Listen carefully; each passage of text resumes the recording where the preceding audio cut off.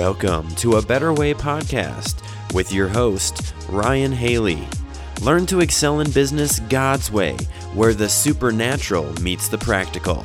Experience a better way to succeed and learn from real-life business owners and entrepreneurs who have prospered in unconventional ways.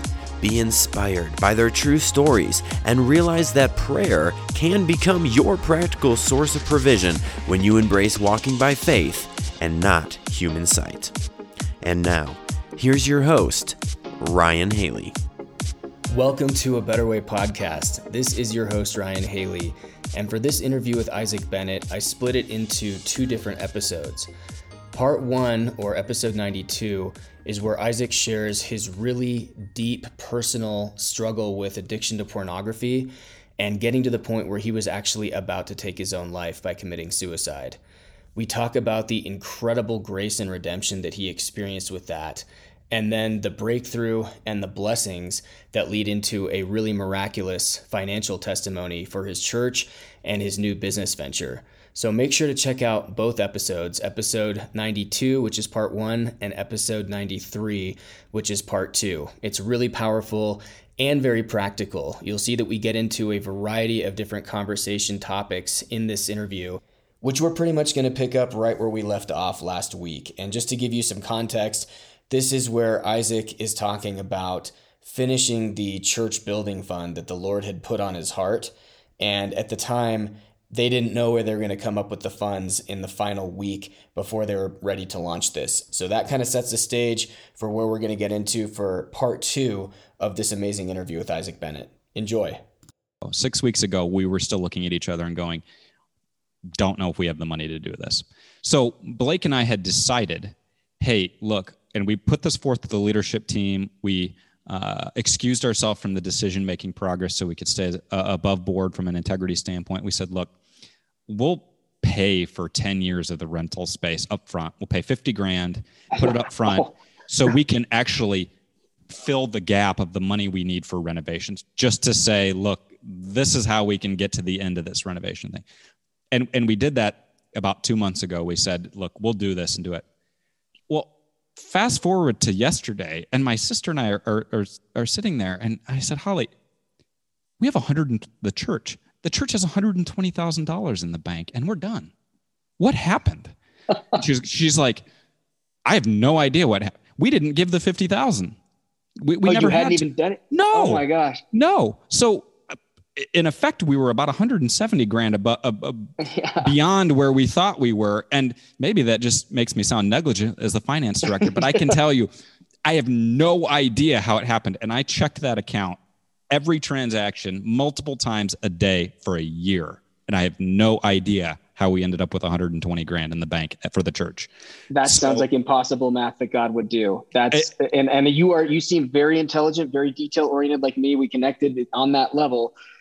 I am no doubt that you were not negligent, that you knew every penny, because you were probably checking that sucker every couple of days, day, yeah. Every day, to the point where we had said, okay, in our human flesh, we're going to have to give this $50,000 somehow. Let's make it a little trade.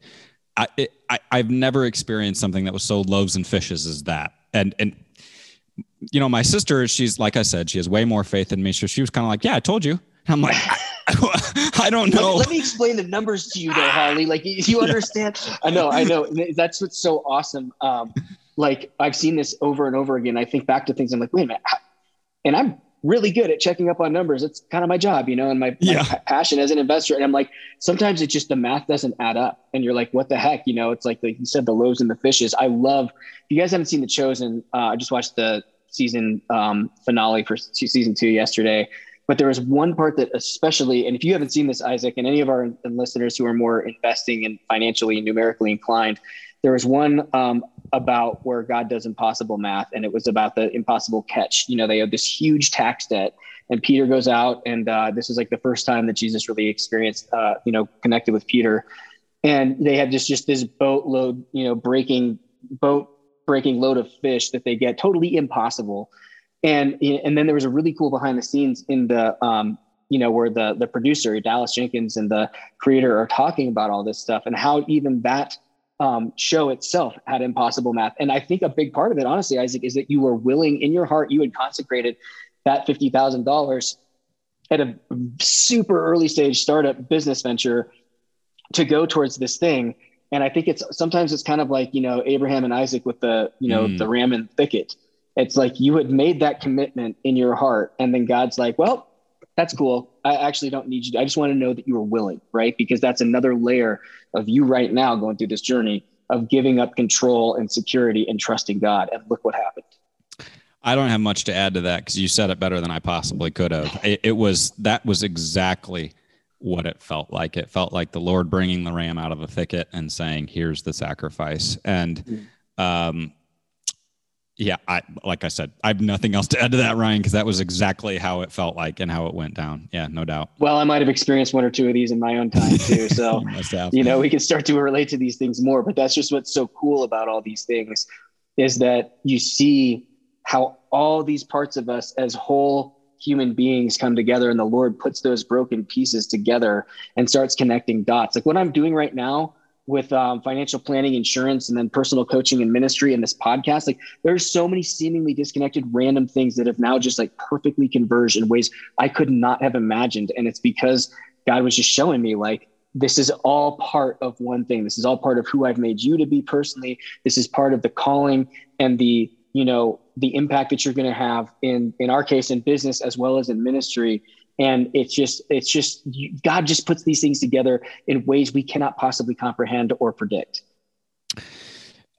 Yes, it does. And I think that is the area of my life where I'm still most convicted, because I still wake up every day in doubt. And I like I said, I've never doubted my faith. I have no doubt about what Jesus did for me on the cross. I don't doubt any of that. But part of this addiction that I'm breaking to my security is I still wake up and doubt that God's going to put the right pieces together at the right time. And very personal anecdote, not that I haven't already shared enough of them, good grief, but very personal anecdote. My prayer every single day right now is, not by my strength, but by yours, not by my abilities or my skills, whatever I perceive them to be. I'm sure I'm wrong about them anyway, but by yours. This is yours. You can figure this out. I don't think I can. You can figure it out. And just trying to build my faith through that. Do you mind though if I flip the script and asked you, when you made that move, sort of on your own and doing what you're doing, how long was that process for you? Is it something you still go through? And how do you deal with that in your own life, that uncertainty? Yeah, no, I appreciate that. So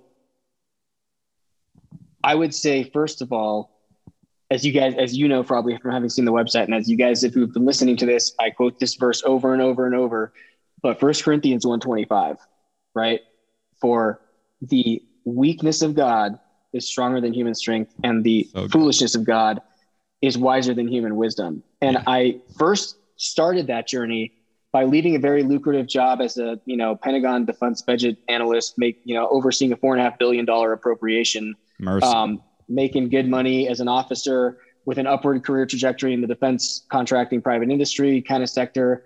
And I had zero interest or desire. In fact, I was chomping at the bit. I couldn't wait to get out of where I was going, which makes no sense. And then that was because I think maybe contrasting where you were at the time versus where I was, I had worked through a lot of stuff and I was seeing clearly. And I think I could trust my heart's desires. And I kind of knew that I was like hearing from the Lord, and it made no sense whatsoever to leave this potentially, already a very lucrative career as an officer, and then potentially even more in the private sector, which was kind of the whole plan of going out there in the first place, is using my MBA in financial management and that background to kind of grease the skids for civilian transition. But I just zero desire whatsoever. So that was God's grace. It wasn't even an option for me either. Like I could not wait to get the heck out of there. Nice. And that's a very polite way of putting it.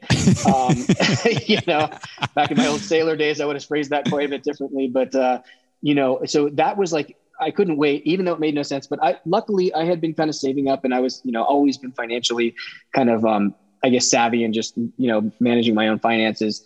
So I had enough opportunity to do that, but it was still like, and I had no interest in real estate either as a realtor at the time, but it was a really important stepping stone in my journey of learning what I love. I love the idea of the freedom, the relational connections, kind of making your life what you want it to be. And, So that was kind of helped, but that was a big step of faith. And there were times where I never regretted the decision, but I was like, what is going on? I'll never forget after I got out, I was walking the street, just hitting the street as some just schmuck realtor trying to dressel up business, brand new. And I'm like, what the heck am I doing? I was wearing a uniform, had a good position, managing a $4.5 billion annual appropriation last month. Yep. Now I'm here. Like what? So I had to it was a humble adjustment period for sure. Yeah. And then I saw some amazing experiences, right off the bat as a realtor. And then, so again, it's that kind of analogy I come back to that I shared with you earlier. Isaac, it's one little step at a time. You've already made some big steps. Leaving that secure, comfortable job, then being willing to put in $50,000 and realizing you didn't even have to because it's already overfunded by $120,000. So that's going to give you some strength for the next, because there will be another one. I guarantee you, the next step that comes, God's going to show you something, and that's going to seem crazy, but it's not going to be as hard because you've had some conditioning and some training in the spiritual gym, right? You're like, well, okay, I did this. I was willing to do this. I didn't need to. So that's that's another source of it's easier to trust God now as the stakes get higher and higher. Then eventually, and you guys know the whole story in my book, which I don't have time to go into now, but it was one thing after the next. And each one thing was like a stair step that led to a higher one that led to a higher one. So that eventually you're making super life-changing, crazy decisions in a very short amount of time because you've experienced enough of God's goodness and trustworthiness that you've got that spiritual muscle memory and you can kind of flip on a dime because you're in tune with the Holy Spirit and you've seen it before. Well, that's 10 times the answer I could have hoped for because it was both an incredible example and also just so poignant. I think that you called something out there in sort of, I guess, the decision that we made to fill the gap that we thought that the church needed. But I'll be honest, I don't know that I did that out of faith as much as I did out of selfish, creative thinking to get the most important to thing. Check the box. The most important thing in my life was we have to get this funded. There's all these people that think we're going to get this done. What are we going to do? Well, here's how we're going to do it. So I'd love to be oh, this is our offering, this is our gift. But no, I was we got to get this done. So the fact that was me at the Pentagon. It was a compulsion. It was God didn't have to twist your arm. You were chomping at the bit. Well, I guess so. We had to get the funding done, but you drew a line, you connected a line there for me that I maybe hadn't connected, that was God testing us in a certain sense, in a sacrificial sense. And now I guess I can look back on that and say, hey, we kind of passed, I guess. That worked out pretty well. We were willing to do it. And if we had done it, it would have been blessed because you and I know as investors, you're putting seed in the ground, it's earning, it's going to earn more over time. And that's a good investment. But also you could say, well, in this case, I didn't even need to, but that's going in what I call, your rich history with God that you can draw on, that well you can draw on. And I've had to do some of those things over and over. And it's going to be, I think you can also learn to trust okay, I really was hearing from the Lord. And no matter how it looks, because it's never going to look the same, it's always going to be totally different than what you expect, but it's always going to be better, which is kind of a new twist on Ephesians 3:20. If it's exceedingly abundantly beyond all I could ask, think, or imagine, then by definition, it's not going to look like what I thought it was going to look like, but it's going to be way better. And it's just that adjustment period. So I'd say you're well on your way. It's just going to be more versions of this and the stakes will increase, but your faith will be there to meet it because you've been through these. You could call it a test. I think it's more of God revealing for our benefit where our hearts are and showing us things, kind of pinpointing like a doctor, I know when I'm working with my physical therapist, when there's that spot in my shoulder from that injury and he starts to get it, it's that's, I don't want that, but that's the spot you want to work on. You know what I mean? Yeah. So this is just another way of God, yes, it is I guess it's testing us, but I like to think of it more on a grace-based paradigm of it's him lovingly revealing areas that we can trust him more and enter into more of his rest and goodness. That's again a much better way to put it than I did. It's almost like you're a professional at this. I think that it stands out to me just how gentle the Holy Spirit is with us in these things. He is so much gentler than I give him credit for every single time in revealing these things in our lives. And I have to constantly go back to that and just thank the Lord for how gentle he does reveal these things and how gentle he humbles us. Yeah, it really is. I mean, he's just good. That's just the more and more that's kind of the bottom line. If you can pull it all down, it's just God is better than I thought he could ever be. And I get increasingly aware of that as time goes on. And so that's like, he will call us to do some very scary, difficult things sometimes. And it's not all, sunshines and unicorns, as you've clearly showed us. Anybody who's listened to my story knows that's the case too. But I think it's like, you can trust him more because you truly know and have personally experienced that he's actually really good. Not in this dressed up, weird religious paradigm that we get in church and just this culture sometimes, but like, no, actually really, really actually good. And therefore I'm not as scared of it anymore. Yep, definitely true. And that's something that I've learned through the lows actually, is that the Lord desperately wants good things for my life. And he wants me to be able to experience his goodness in a healthy way and in a way that I can actually recognize that it's his goodness. And maybe that is one advantage of having been to the extreme low that I got to, is that now I see God in everything. I recognize his fingerprint in absolutely everything. And I think I take a lot less of it for granted because of that. Yeah.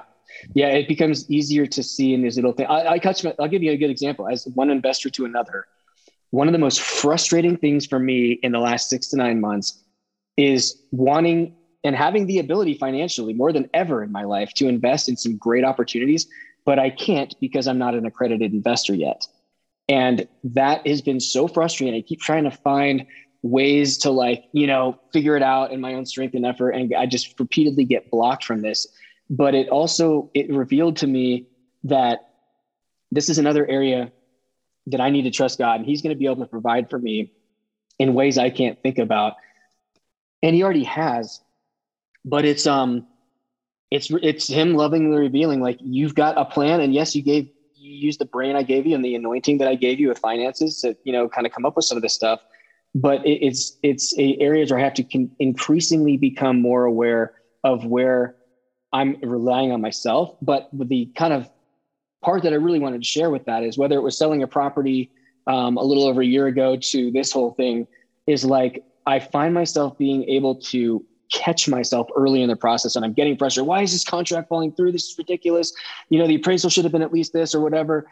And a lot sooner than it used to be, not perfect, but sooner than it used to be, I'll be, oh, wait a minute. Nope. This is just another plot twist. This is another one of those things where what looks like a setback becomes a setup. And I don't know how that's going to turn out right now, but I'm much more easily able to align myself with that paradigm and trusting God and being like, okay, this ain't my first rodeo. I've just wrote a book about this. I've talked about it. This is just going to be another one of those. Wow. That's amazing. And I would echo one point there, in that some of the best decisions I've ever made were deals that fell through, not of my own power. Yeah. Of deals that I was trying so hard to get done and couldn't get done, and they fell through. And then I looked back 6, 12, 18 months later and realized, wow, I got spared from something there. But I actually want to ask you more of a business question. We focus most of this on testimony and, sort of spiritual things, which is great. I'm thrilled to do. But one of the things that I've been looking at doing, and I would like your feedback on this because you just touched a point, is starting a blind pool fund, which many people do. And I'm definitely going to do it one way or another. But I feel very compelled to do it, allowing unaccredited investors into it. And I know there are additional reporting, and you have to have audited financials and things of that nature. It comes with expense. But one of the most grotesque things about our financial system, of which there are many, and I will not dive down that rabbit hole because it could get ugly fast. Oh yeah, we could have a whole separate show just about Yes, that. We could. But one of the things I hate the most is that we say, to get involved with these things, you need to already be rich and successful. And I find that just to be abhorrent. I think that is one of the worst possible setups that we could have. So I had considered, and am continuing to consider, setting up this pool for unaccredited investors as well. Is that something that you can see being beneficial to folks? Absolutely. Of course, as we know, it all comes down to the numbers. So it's got to be a solid investment. It's got to have all these great characteristics. But as long as it is comparable to a lot of the 506C Reg D offerings, that are only open to accredited investors, which means you have to have at least $200,000 of annual income, or $300,000 if you're married, or $1 million net worth, not including your primary residence. So they use this kind of arbitrary wealth threshold as a proxy for financial sophistication and the ability to assess a risk. And so what has been so frustrating to me is I'm, just objectively not toot my own horn, but I'm probably more financially sophisticated than the vast majority of accredited investors. No doubt. But because the nanny state tells me that I can't invest, and I know their intentions are good, they're trying to, protect people from things that go south. But yes, that has been, you can talk to one of my clients who's also a very dear friend and coaching client of mine as well, his financial client. And he knows how much I'm struggling with this. And I'm being open with him, like, dude, this is my flesh right now. I'm struggling with this because it's so frustrating. So if I didn't have to worry about that, and there were some, 506B offerings for sophisticated, investors, or even just anybody, I think when you're talking about private equity and real estate syndication, you probably don't want to just be taking anybody's money, but to not have to be accredited. If I had access to those same kind of return profiles, tax efficiency, and the diversification, and kind of non-correlated or inversely correlated asset classes to add to my existing portfolio, it would be an enormous blessing for me. And I think there's so many people out there like you, and you're very gracious with our nanny overlords in saying that they have good intentions. I actually think it's the opposite. I think their intention is to keep those people as wage earners because wage earners pay taxes. And I think it's deliberately, that's actually a good point. Deliberately designed that way. And if you look at the people who designed our tax code, that's exactly what they wanted. Is they wanted assembly line type wage earners to do it, which is why a lot of these laws exist. But what you're saying is so interesting, because I would certainly vet more strongly an unaccredited or sophisticated, unaccredited or maybe borderline sophisticated investor than I would an accredited one. And I think it would actually add to the strength of the group, because my intention and my focus would be much more directed to make sure it was folks like yourself who are very clearly sophisticated investors, but maybe don't meet some idiotic arbitrary number that the 18-year-old MBAer that just got an $8 million signing bonus qualifies for. Right. Makes no sense. But no, and the other thing is this would not affect the quality of the investments that we make. It would almost sharpen it in a sense, because it makes me more accountable to making sure that these funds are so delicately handled for folks that don't have $10 million in the bank.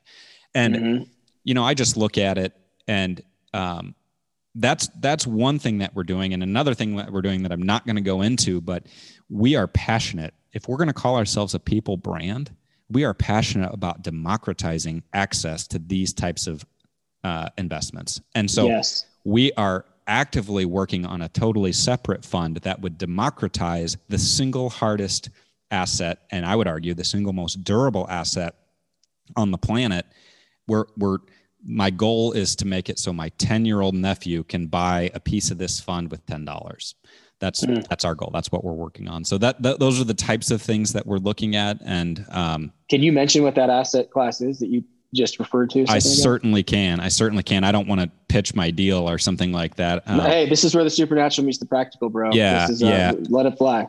So what we are working on is a fund that would have organic farm ground. And I'm partnered with the premier organic farmer in Illinois. And we would have a fund. We'd be looking at 3,000 to 4,000 acres of premium organic farm ground with a timber and solar component as well for additional cash flow, of which ultimately we will tokenize this fund, float a portion of it. So our barrier would be $5 or $10 to actually own real deeded farm ground that is, in my opinion, the most durable, especially in periods of significant financial repression or debasement, whatever word you want to use for it, which I believe that we are in an inflate or die loop, as to where it doesn't matter if we have inflation or deflation. We're going to have super high highs and super low lows and increasingly narrow bands that will make durable assets like food, farm ground, more and more and more and more important. So I think it is an incredible investment, but it's the single hardest asset in the world to buy for various reasons. And we want to flip that on its head and say, no, we're going to figure out a way where my 10-year-old nephew can get into this with $10. Wow. Is it hard to buy in part because of financing? It's hard to buy for any reason you can think of. So 70 to 75% of deals trade in a familial way, which means from father to son, or, from mother to sibling, or whatever it may be. It's familial. So take out 3/4 of the amount of ground that's transacted immediately. Of the rest of the, say, 25%, about 75% of that 25% So now you're up to over, close to 95% total, between 92 and 95% trades off market, which is from 90-year-old ground owner to 50-year-old farmer or something of that nature, just a private transaction off market. So you're talking about like 5 to 7% of deals that ever even come to market. Imagine if housing was that way. You'd never be able to buy a house. So that's the first barrier. The second barrier is it's expensive. So these trade in, call it 100-acre tracts minimum, 80 to 100. And around here, average farm ground is 10 grand an acre. So you're talking $1 million, a good ground's 15 grand an acre. So you're talking $1.5 million. Most of this financing requires 35 to 40% down. So if you don't have 400 or 500 grand to play for an asset that then doesn't usually cash flow, if you have debt on it, it's impossible to buy, even for somebody like us. Like if we were to get in on it on our own without these other strategies that we have to monetize these assets, it's incredibly hard to buy. So somebody like Crosley, my nephew, he says to me, I'm going to be a farmer. He has no idea that it's an almost impossible dream. And so we're saying, hang on, we need to figure out a way that people can actually buy and have the benefits of this asset without having to save for 2/3 of their life before they can even, think about dipping a toe into it. So this is a pretty nascent idea and something that we're working through all the particulars of right now. But, we're to the point of being very close to raising money to start this. So I would say it's more than a nascent idea. It's a pretty well-founded idea, and we've got the partners in place. We've got the pitch deck mostly in place, and we're working on it. Well, it sounds like it might be right for a faith declaration, perhaps. Looks like we found it, didn't we? Yeah. Yeah. I mean, I don't want to put ideas in your head or words in your mouth, but I mean, this is one thing that, I'll tell you, Isaac, the Lord has been speaking to me for about a year now about two things. One, there's some kind of revelation that I still don't quite have yet. I have a pretty good piece of it, but there's something about a connection between agriculture and economics or investing, like some kind of financial model, or maybe it's even not beyond a financial model, like a literal, like it's going to affect both, like what you're talking about. And I don't know what that is, but there's something on that the Lord has been showing me about the way that the seed is in the fruit and the fruit is in the seed. So it's this infinitely self-perpetuating, self-multiplying feedback loop. But then so that's interesting on one hand. And then I've also been talking to some other people on, the team at Unbridled Wealth that I am part of. And he deals with a lot of stuff in California. Might be a good connection for you guys. Awesome dude, really smart business consultant and doing that kind of stuff. But then also the other thing that he's been telling me about is just, again, it sounds good. Here's, I guess, one of my bold declarations I haven't really shared with anybody or that many people is that I will somehow be involved with, if not exclusively responsible for the development of a completely new financial product. Wow. So think of like, the couple examples just from our industry jump to mind, like the guy Nelson Nash, who the Lord in, a 3 a.m. prayer time discovered this whole thing we now call infinite banking, which is this incredibly powerful strategy. And maybe somebody else has been doing it. I think the wealthy have been doing it for generations, but that was just a revolutionary idea. It wasn't a new product. It was just a different application, different use case of an existing product that had been around for hundreds of years. Another one is like the Index Universal Life. Now we have some bad examples, and I think those are both great. We have some bad examples with like, collateralized debt obligations, synthetic derivatives, and all kinds of craziness in the, subprime meltdown era where people, made these exotic, financial instruments that did not help society. But I think God is calling us to a redemptive, a way to redeem the land, the world, the market systems, all these kinds of things. And, I'm believing with you right now. Maybe it's my declaration of faith for you, but I think this could possibly be something along those lines. Yeah. Touched on a lot of things there that are really interesting. And I would argue even CDOs are an interesting and potentially great investment that if used twisted. The right way. They rehypothecated and used them the wrong way for weapons of mass financial destruction, I think, as Munger Buffett put it.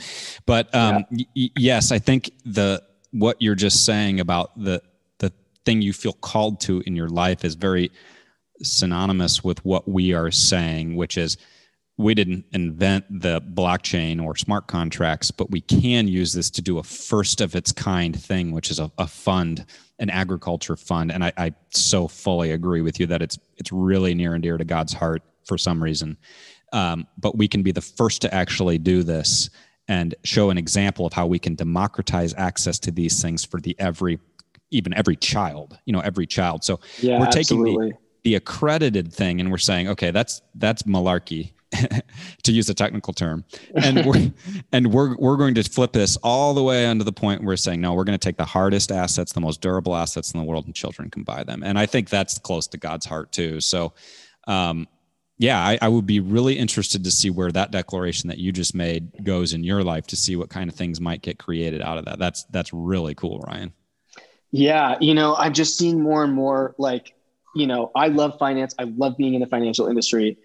But my God, I'm seeing so much brokenness, beyond what I even knew before. I mean, we all knew from '08, the cat was out of the bag. This is obviously a broken, corrupt system. But even things like this whole accredited investor thing, which even if we assume good intentions on the behalf of those who created it, it's still super frustrating. And I don't think somebody should tell me that I can't invest in whatever I choose to look at. Plus, by the way, how safe and secure is the stock market when you have zero control over it? Your entire life savings is in it, and instantly, like magic, 50% of it disappears. Like, you're telling me that's less risky? So anyways, I can go off on a whole tangent, but but I do think that he's called me at least into an area that is really dark, but has so much potential that could be redemptive in so many ways.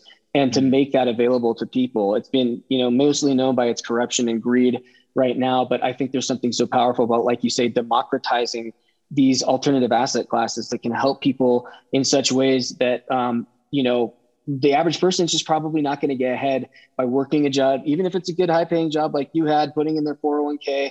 I mean, people do that, but I'm looking at how the truly wealthy and the very intelligent investors are allocating their money and the opportunities they have to invest in off-market deals or private placements the average person doesn't have access to. And it makes me both excited to get into that, and it also makes me almost enraged to see how the rich get richer, the poor get poorer, because people just don't know about these things.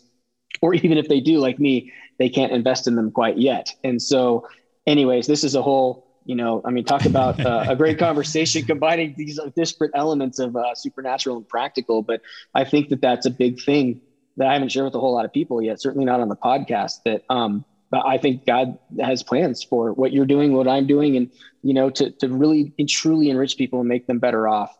And I think I've definitely found my faith declaration for this episode. And I think that we'll clearly be talking offline, quite frequently and often.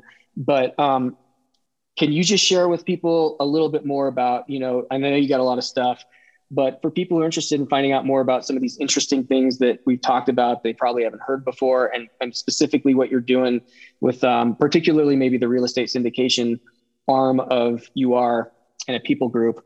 Talk about that and how people get in touch with you. And then we'll do your faith declaration to cap things off. Yeah. Very good. Yes. And I'm looking forward to more conversations. They can get in contact with me. My email is Isaac, which is ISAAC at apeoplebrand.com. Our website is apeoplebrand.com. The syndication side of this, which is You Are Abundant, is just /abundant. So apeoplebrand.com /abundant. And I write pretty regularly. I'm starting a YouTube channel, some of the things that we do. And I think one of the things that you touched on is that, we live in a system, in a society that money is not money, it's credit, right? And we don't have to dive into that. But when you're in a credit-based system, money is debt. And the only way the rich get ahead is they understand how to wield debt effectively. So I believe that that is an awful system, and I believe that it punishes well-intentioned people that save, and it makes, to your point, it makes it incredibly difficult to quote unquote get ahead or even just survive. But there is a silver lining here, and that silver lining is the incredible power that we have to educate via the internet. Yeah, and amen. I think that through things like what you're doing on the podcast, through what we're just starting to doing through writing and YouTube videos and things like that, is there is a doctorate's degree times 1,000 out there of free resources for Yes. people to learn these types of things.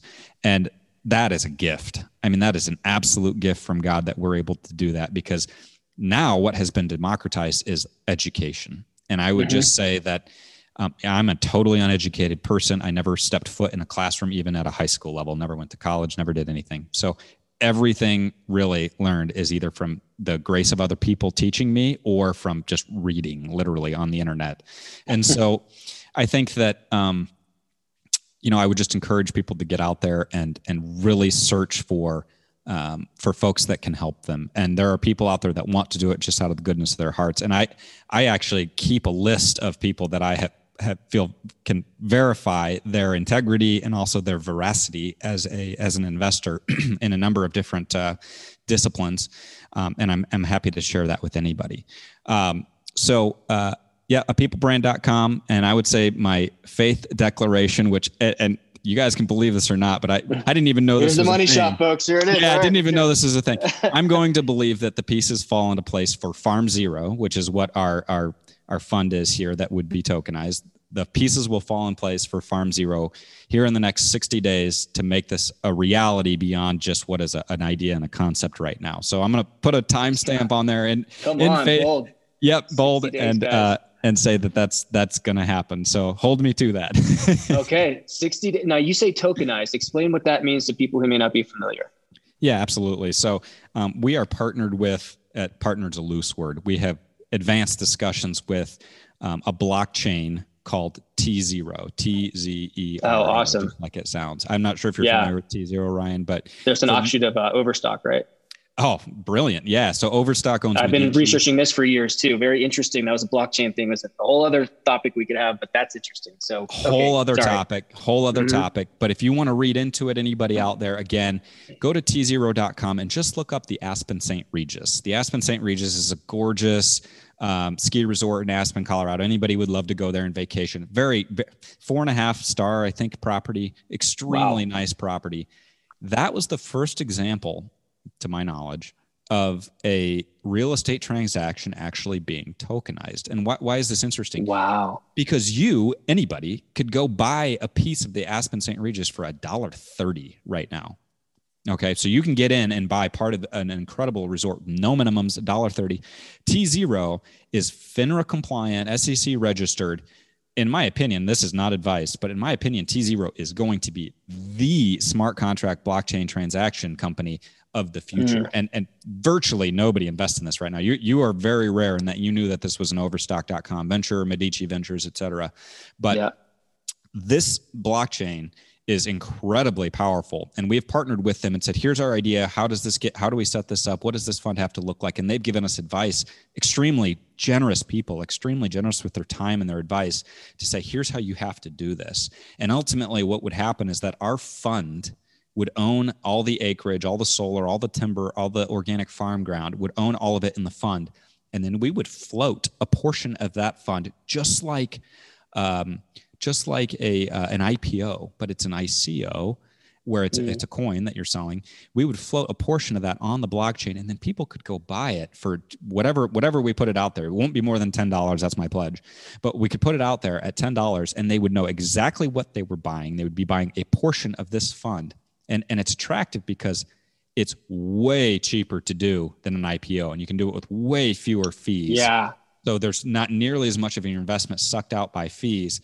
And, so our idea in this is like, you can go buy this like a REIT or something with I'm just throwing a number out, but a 50th of the fees or something, and way more personal attention on what you're actually buying. I'm going to be partnered with the farmer that's actually going out there and pulling weeds, to get this done. So I think that smart contracts in the blockchain, what specifically what T0 are doing, eventually every significant asset or fund will trade on the blockchain. I genuinely believe that. And I'm actually something of a crypto skeptic. I'm a hard asset guy personally, but I believe that every major fund or every major real estate transaction will be on the blockchain for a number of reasons. One, because if you democratize access to hard to get assets, what happens? It makes them worth more.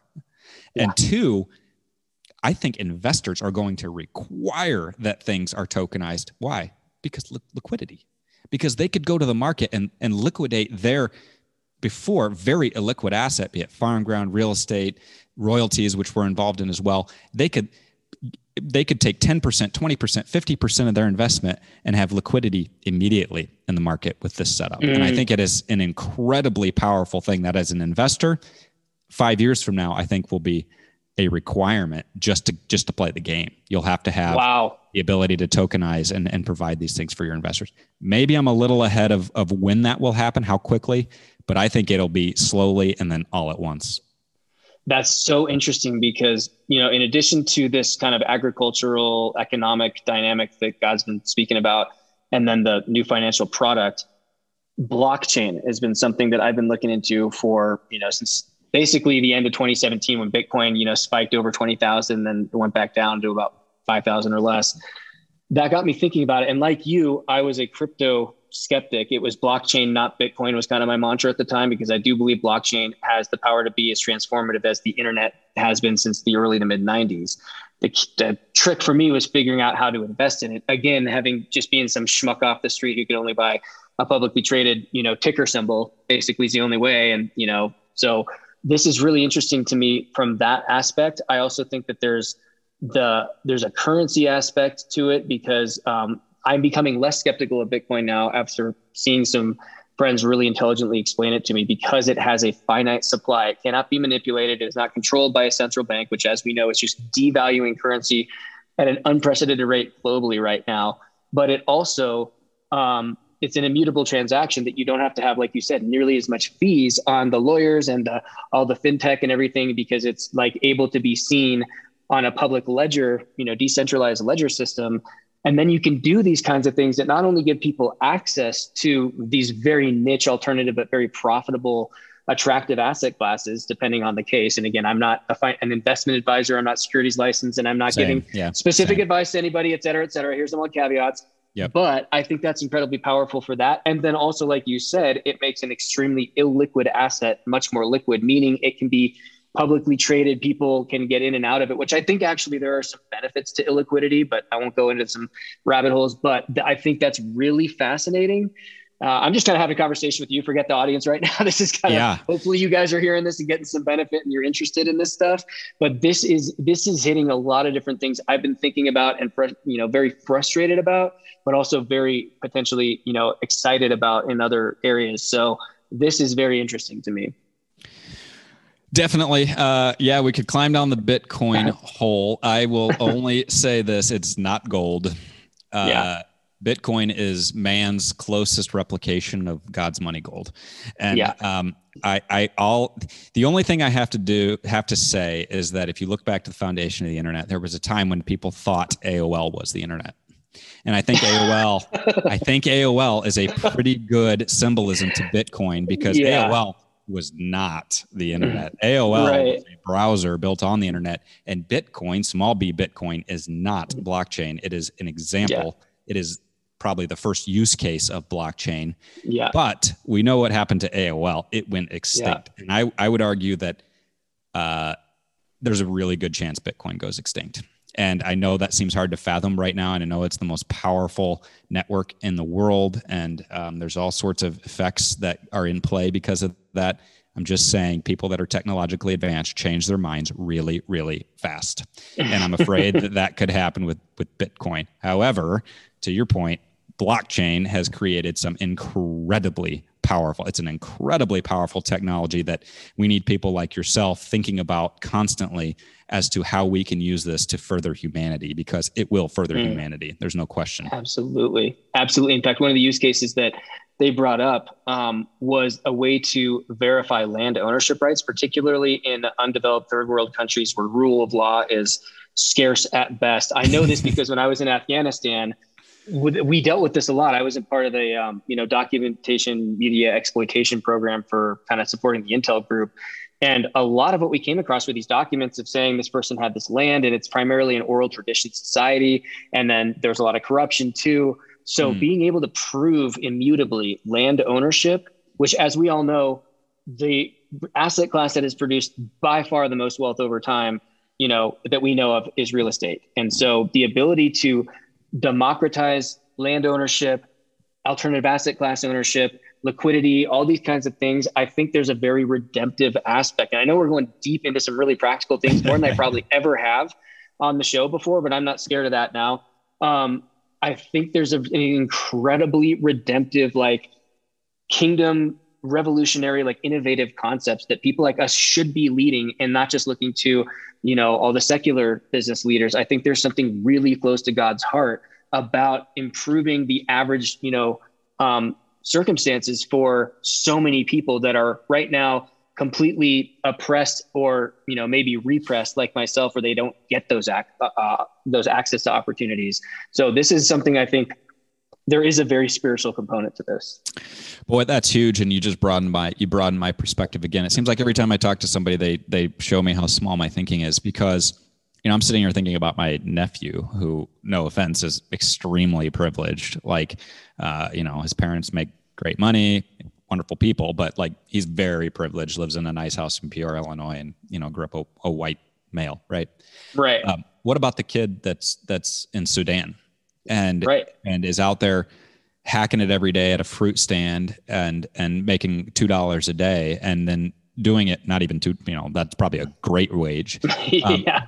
but is doing it in a currency that is devaluing at 15 or 20% a year. There's zero hope for that person. Now imagine that kid has a phone, which he probably does. Imagine that kid has a phone, can get on, and he sees a tweet from a guy named Mark Cohodes, and Mark Cohodes day after day after day after day after day talks about T0. And now imagine he gets onto T0 and he comes and buys the Farm Zero thing. He is bookmarking the greatest monetary asset gain, financial gain possible that he can with dollars, a few dollars that he's earning. It could change, these types of ideas could change the trajectory of absolutely desolate places just with that kind of thing. And that's an extreme example, but like, you just opened my mind to the idea, this isn't probably even for my nephew. This is probably for those people who desperately need something other than their own trash currencies, of which the dollar is one of. I mean, you look at God's heart for the poor, the orphan, the widow, the oppressed, the outcast, the foreigner. There's such anointing on ministering in those areas, because just repeatedly throughout Scripture you see that. And I truly believe blockchain technology, and possibly these kind of like previously, inaccessible for the most part, alternative asset classes can make, and even for like just like the average American, right? The person who's doing pretty good, has got their 401k. They've got their house, like these kind of basic wealth building mechanisms that are mainly the only things people know about. When you can start expanding their portfolio for the average, like middle income American, or, even upper middle class American, it can have a vastly transformative impact on their finances and their situation. And, the way I got into the financial industry is I started with as like more of a spiritual coaching ministry type thing. And eventually it always came to finances. And I find that so much of the time, I hate to say this, especially in the church, even though money is least in the kingdom of God, it becomes the tail that wags the dog in the natural for so many people who can't they don't have the freedom to step into their calling, to step into their destiny, their sweet spot, as I call it, like you and I have been able, been blessed and fortunate through a lot of intentionality to do, and financial savvy. And that to me is just like that. Those people are just as much on my heart, probably more, to be honest, because that's who I deal with more than, the desolate people in Africa. But everybody, I think, can stand to benefit from not only, blockchain technology, but also just, financial democratization, because socialism is becoming appealing because there's a generation who hasn't seen true capitalism in its raw form, that's not manipulated by so much corruption and, cabals between the, public and private sectors. And there's something on this, I'm telling you, this conversation we're having right now, Isaac, there's something about this that's really huge that I think is on God's heart. And I think it starts with people like you and me. There it is. There's another bold declaration. Huge. And I think, and I'm a poor historian, but I know it's close. Karl Marx basically said that the surest way to take the morals and the faith out of a system, which is what communism wants to do, is to debauch the currency. Yeah. And it does that because money consumes your life when you are constantly fighting against something that is designed to fail, which is what this currency is. It's designed to fail. When you combine that with a system that says you should dump all your money passively into this casino over here, and that's what people are inundated with every single day of their life. And I think that's a really high calling for people who have a passion for helping people and for in a very benign sense, and for educating people. Is we have to come out here and point out the lies. Because when you're looking at an S&P 500 that's trading at 3.1 or 3.2 times sales, that is just unconscionably expensive. Yeah. And it's because of this grotesque system that we have. And it's an example of the currency being debauched faster and faster and faster every day. So I think there's a really high calling for us to continue to educate, even if it's not for our own gain, to continue to educate, to say there are other ways, and there are other ways to get yourself outside of this horrible system, and some strategies that you can use. So this definitely. Yeah, man. Oh, that's so good. And it's cool that we're talking about this publicly, because again, this isn't just a practical financial thing that's only for people like us who really nerd out to this stuff. This affects everybody's lives in very significant and far-reaching ways. And when you can start to see truth for yourself, like I still to this day think a revelation of grace on so many levels was the most transformative paradigm shift I ever had. Just because of the inherent, subject matter involved in it. But this is another thing that I'm seeing more and more, whether it's finances, theology, epidemiology now with COVID, because I have been through the process of fundamentally changing my deepest held beliefs that I've had for the longest period of time, which is my whole conception of God and how things work. Because I've gone through that, not only do I have that particular revelation, I now am more able and willing to fundamentally change my mind and my beliefs when the facts warrant it. And I think of that old famous, saying by the economist, I believe it was Keynes, he says, I change my opinion when the facts change. What do you do, sir? And I'm seeing that this ability to think independently and discard just simply erroneous, if not belief systems that don't optimize the best outcome or value for me, that aren't, serving me well or other people well. That's so important. And most people aren't willing or able to think like that. And it's, so there's an educational piece of this in addition to a financial and a spiritual piece. So, we are really starting to connect a lot of dots when we go in, and this is awesome. I feel like this has come almost a different type of talk show or something, but this is, I told you, supernatural meets the practical, and we're getting practical. We talked about spiritual, it's both and. So, hope your eyes aren't glazing over from this, but they're important things that people, not everybody, like you and I, Isaac, have a very specific interest, inclination, and I think just natural and supernatural anointing to go really deep into some macroeconomic theory and, deep in the weeds on detailed financial projections and, ability to assess these things. Everybody doesn't need to do that. That should be the job of financial advisor, not to throw you in a 60-40 blends of stocks and bonds that are overpriced and call you diversified. That's a joke. Yeah. It is a joke. It is. And, I guess I would maybe leave your listeners with just a bit of a tip. And again, this comes from a place of weakness, which it seems like everything that I have in my life comes from. But if you have an idea, if you have a desire, if you have even the inclination to learn or to teach these things, approach it with some tenacity and some courage. Because one of the things that I find in Christianity, particularly Christian men, is that we are weak and we are soft. And, I would just say that it's time for us to step up. It's time for us to step up. It's time for us to pursue these things that God has put on our heart. Ask questions, ask people for help. Don't stop until it's done and then do something else, because good men standing by and doing nothing, right? Yeah. And we must be vulnerable, honest, transparent, and tenacious about the things that God has asked us to do. That's the only way we will make a difference. That's so well said. And for anybody who didn't quite catch that reference there, I think you were quoting Bonhoeffer when he said that the only thing that is necessary for evil to prevail is for good men to do nothing. That's the one. And that was obviously referring to Nazi Germany in the Holocaust, but you could say it sounds a little extreme. There's maybe an economic and financial Holocaust, a political Holocaust that's happening right now. And a lot of people don't know it.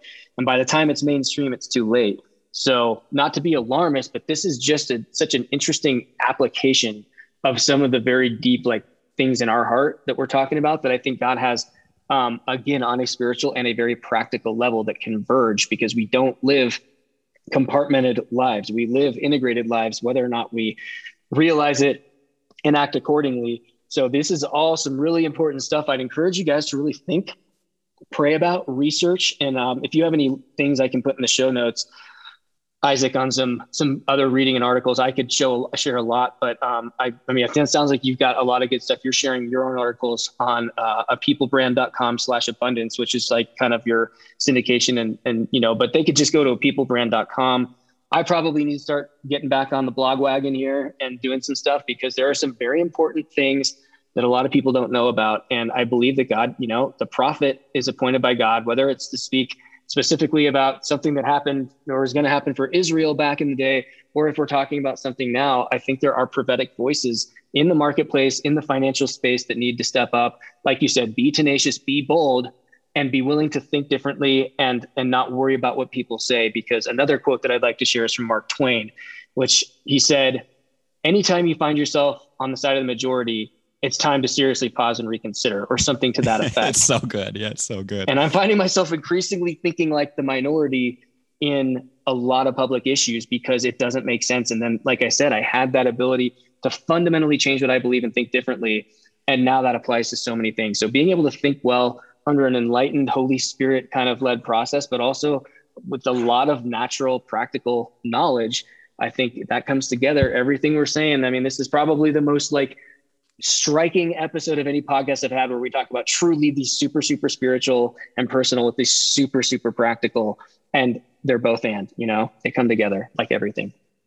Yeah, definitely true. I think that's, you sum that up really, really well. But I just think that we have to take the gifts that we've been given and get them out there, with intentionality and putting in the work to get that done. And if we do that, the fruit will be there. And I don't even mean that in a gain sort of sense. I just mean in kingdom impact and what that might absolutely look like, because there are so many lies out there. And I would add that something very near and dear to my heart is that being contrarian, or being in the minority, or having sort of a natural distrust of the government, those things are all good and fine. But as a Christian, we are called to do it with grace and love and kindness. Amen. And the fruits of the Spirit. And I will say one of the most heartbreaking things of the last year for me has been watching people put up more of a fight about wearing a mask than they have a fight for their neighbor's soul or salvation. Yeah. And to me, we missed it. We missed it. Amen. And so I just encourage people, contrarianism is great. All these, being in the minority is great. Do it with grace, and actually make it compelling for somebody to say, wow, they do that. I kind of like what I see, rather than making an argument or a fight. So well said. That's a whole other, multi-part podcast series I could go into just right off that, but I agree with you 100%. I get fired up about things, but we're not going to influence culture and be good representatives of who we are, who we have inside us, who we're made from. If we do it with rancor, we have to be winsome. We have to be very spot on with our research and our analysis and the facts and the data. But we need to also deliver it in a way that is not only compelling and convicting, but that's also done in just a very likable, easily assimilable way to people who would not otherwise be able to, choke that down, maybe, proverbially. For sure. And radical transparency and vulnerability helps, because I can tell you that these conversations for me are so much easier, because I've already put out there that I'm the lowest of the low. So it's like, but nobody's going to assume that I think I'm anything great, because it's all out there. Anybody can go look it up, and that helps. So, if there are benefits to having been down to the felt and admitting it. Yeah. I mean, it really takes a lot of the pressure off to try to perform or live up to anything. Because it's like, let me just, in case you guys a bubble is forming here, let me just go ahead and pop that right now myself. And now you just know, like, I'm not putting myself up on a pedestal. I don't have any distance to fall. But that being said, you and I do have some gifts that we need to acknowledge, and that we're working in that area right now. And I think for a lot of people, whatever that is for you, own that, not pridefully or with an ego, but in the humility of, I literally have been given this as a gift from God by his grace. There's no other explanation for it. And I can be intentional to partner with him in cultivating that for greater impact.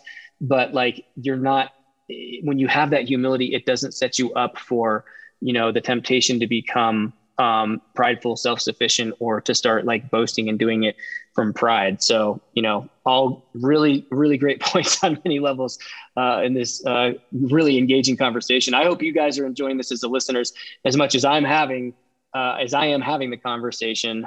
And again, if you want to get in touch with Isaac Bennett, go to apeoplebrand.com, particularly just kind of capping things off with that really bold declaration, a 60-day capital raise period. What is the amount you guys are raising, and how can people learn more about that? Well, we actually have not defined an amount yet. We've more defined a quantity of acreage that we would be looking for, which would actually be sort of what determined the amount. But I'm still working on exactly how the equity works against debt or a preferred option there. So call it in the $3 to $5 million range of what we would raise. And I think that even beyond that, it's really just about getting it in front of people that catch the vision and see the vision and understand that I don't ask anybody to make an investment just for the kingdom purposes. That's not what we're here for. We're here to make investors money, period. Yeah. I will tell you that if we make money from that investment, it's for kingdom purposes, and I'm not going to shy away from that at all. But at the same time, we are absolutely dead set on with excellence and absolute care, only finding durable, long-lasting 5-generation type assets for our investors. So you have that commitment from me. So this particular thing, I just think in the next 60 days, we're going to, I'm going to declare that we're going to find the traction and the direction that we need to organize this, get it together, get the fund started, and have capital flowing in by that point. So yes, that's what I'm putting out there. Well, sometimes, you can't always, this is something that Andrew Womack taught that I thought was really interesting. I'm not necessarily called to go build orphanages in Africa and huts and wells and all these things, but I can participate in the anointing by giving into that. And I did that. And it's actually led in large part to where I am now on a lot of levels, absolutely. So where you want to go is the way he says it. Interesting. And so I am participating in the anointing of these people I've given into. So if you don't have necessarily the inclination or the background or skill set to do something like this, but you believe in it, if you're listening to this, you can participate in that blessing and anointing by sowing into this. I'm living proof of this, guys. If you've been following me for any number of years, you've seen the incredible things, especially over the last 12 months, how my life has accelerated. It's by following these exact principles. And so I believe in what you're doing. I'm certainly going to be having a call as soon as we stop hitting. I hit stop record. We're going to talk a little offline, but this is really important stuff, guys. And in case you think this is just some sales pitch I worked up or something, I had literally talked to Isaac for about 5 minutes the other day. I didn't know about any of this stuff. We were having a conversation in real time. You're just listening to it, and this is really cool for me. So I hope you're catching that excitement, anointing, at least that intrigue or curiosity to learn more about it. And again, go to apeoplebrand.com/abundance. It sounds like is where they can learn more about this particular project. Yeah, that project you won't even find on there. What you'll find on Abundant is a bunch of previous projects that we've done and some teasers for additional ones, because this is one of, I think we're working on 5 different deals right now. That's one of them, and it's the most conceptual. There's several other literal deals that we're either under LOI or we're working on financing right now. This is more of a conceptual thing that, and just to confirm what Ryan said is I had the only expectation I had was coming on here and basically giving my testimony and not talking even about pornography. Yes, literally. So that's kind of what I was mildly prepared for, and all of this is just an offshoot of talking about pornography. Yes, so I think we all got a lot more than we bargained for, which is a really good thing for this one. I certainly had no idea where this conversation was going to go, but we prayed beforehand, guys. Again, we're preaching what we practice here. And it was just like, all right, Lord, just open this conversation up and let it go where it needs to go. And people are going to hear what they need to hear and get what they need to get from it. So I hope that's been the case. Isaac, man, can't wait to be best friends with you immediately. This is awesome. It's been really fun. To be creepy, but it's a true pleasure. It's a true pleasure. I really appreciate you inviting me on. Yeah, absolutely. Paul was spot on when he said we needed to connect. I can see why on a lot of levels. So guys, seriously, check that out at peoplebrand.com/abundance, particularly if you're interested in the syndication stuff. Research some of the stuff, start learning for yourself. This is a time, I think, where we need to start thinking for ourselves, and particularly under the guidance of the Holy Spirit more than ever. Clearly, Isaac, you've helped contribute to that. I love being partnered in these kinds of relationships. And I have a feeling you're going to be back as a frequent guest. Hopefully 60 days from now, we'll have an update. Let's just kind of put that on the books, at least tentatively, and let the Holy Spirit just, do his thing. So anyways, we've covered a lot of ground, but I just want you guys to be encouraged. If you're dealing with addiction, if you're dealing with some kind of deeply held sin, you've seen that power of transformation and redemption that happens when you bring that into the light. Confession instead of suicide. Praise God, you made the former and not the latter decision. And then all kinds of other things, rabbit trails we've gone down. It's been so awesome. But if you guys have been encouraged by this, please let us know. Write in. I'm going to get, if you want to leave your email too, I can put that in the show notes, or people can just reach you through the website. Personally, Isaac, I have a feeling for the nature of what you talked about, a lot of people probably don't want to put something on a public website. So would you be comfortable sharing your email? Yeah, absolutely. It's Isaac, ISAAC @peoplebrand.com. And again, I've had many of these conversations with people, and you have my absolute confidence. Again, I'm not a counselor. I am somebody that will be extremely honest and direct with you. And most of the time, my advice is going to sound like the advice my sister gave me, which is confess today, do it now. And actually, I must call out Oswald Chambers and his impact on getting me to the point of confessing and not killing myself. But he has one of his dailies, and I'm sorry, I don't remember the day, but the title of it is Do It Now. And when it comes to these topics, go pick up My Utmost for His Highest and just flip to the short 2-3 paragraph devotional that says do it now, and read it until you do it, until you confess, until you do what you have to do. And that's the first piece of advice I would give anybody. But my absolute confidence for anything that you might share, or anything you need to get off your chest, just be prepared that my advice is going to be that, to start. Do it now. So that's that.